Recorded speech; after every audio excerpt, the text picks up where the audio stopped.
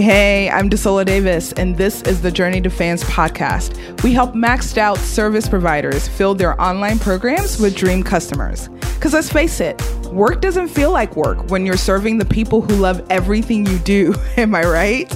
But ownership is more than income goals. Leadership is more than managing a team. And a raving fan base is the secret weapon to building a business you love. So stay tuned for strategies that help you sell with confidence, lead with vision, and serve with purpose.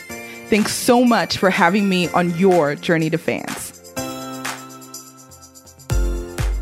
Hey there, I'm so excited that you're joining me on the Journey to Fans podcast. If we've never met, I'm Desola Davis. I am a customer journey designer, and I help online owners design delightful sales experiences that connect them with their raving fan base and turn one-time customers into repeat buyers.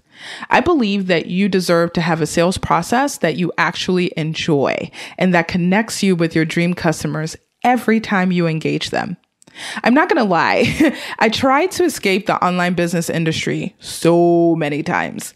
When I first decided to go into business, I was going to be a time management and productivity coach. But, for traditional business owners, like people who I could see and touch.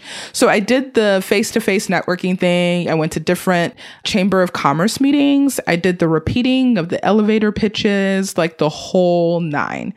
But somehow I stumbled on some content that opened up the world of online business to me. And I was so excited to learn more. So I did what probably most people did. I bought all the things. They said Instagram was the way I should grow my business. So I bought the IG program. Nope, it's actually blogging now. The content you create now and lives forever. So of course I bought the blogging course. Then it was Pinterest, the most underestimated platform out there. So then I bought the Pinterest thingy. Oh, and then there was the bundle wave. I bought so many bundles. Oh my God. The ones where it's like for a low price of $97, you have access to 100 billion things. 100, the ones. And no one was there to remind me that for every resource that I signed up for, somebody would send me a 7-email welcome sequence, quote unquote. By the time I came up for air, I had invested almost $10,000 into online learning. Remember I said I didn't even want to be here in the first place? It is crazy how much you invest just trying to find a solution to a problem.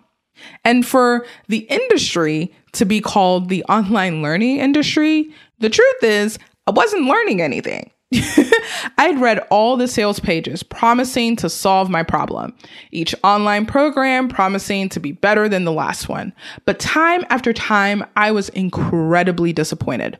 Where I thought I would be with someone who walked with me through the process, step by step, holding my hand as per what the sales page said, I didn't realize that meant you would get a login and a password and access to a Facebook community with no leadership and no direction in terms of where I could go with my questions or where I could go with discussion or problem solving or brainstorming or anything.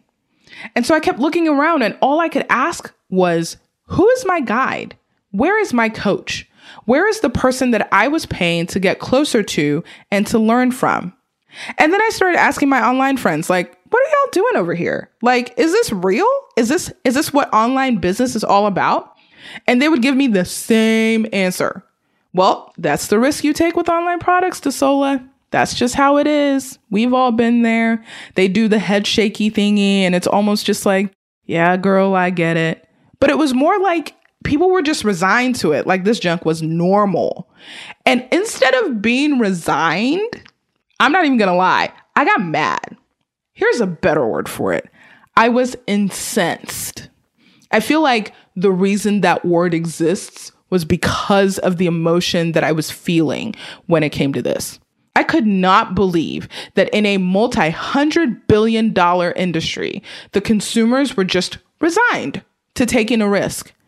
Now, not only do you leave with a problem unsolved, You also lose money in the process? Yeah, no thanks.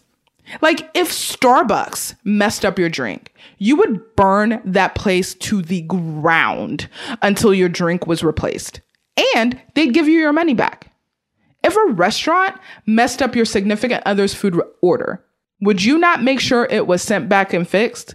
Like I'm that person that will go ham like crazy on you if you mess up my husband's meal because he won't say anything. So I'm over here like, take this back. This is not what I wanted. Take this back. But then you invest several hundred, sometimes thousands of dollars into an online learning experience that promises to solve a problem that you're dealing with in your life or your business, and they don't deliver. And that's just how it is. Yeah, unacceptable. That to me is unacceptable. And then I realized that not only were owners doing this, then they were also teaching other people to do it and normalizing the process of doing whatever it took to get to the sale, and then taking your foot off the gas and patting yourself on the back as if you had accomplished something. Don't get me wrong, hitting and crushing your sales goals is fantastic, like more power, homie. But your plan to deliver should be a part of your sales process. This is why you don't set goals that you can't sustain just because other people are doing it. And so that's when I pivoted my business to customer journey design with the sole message that the customer journey doesn't end with the sale. It ends when the customer's problem has been solved. And it sounds like a well, duh, like an obvious statement, but it's crazy how many people don't believe this. And that's why now I coach and consult for online businesses who want to leverage key relationships to grow.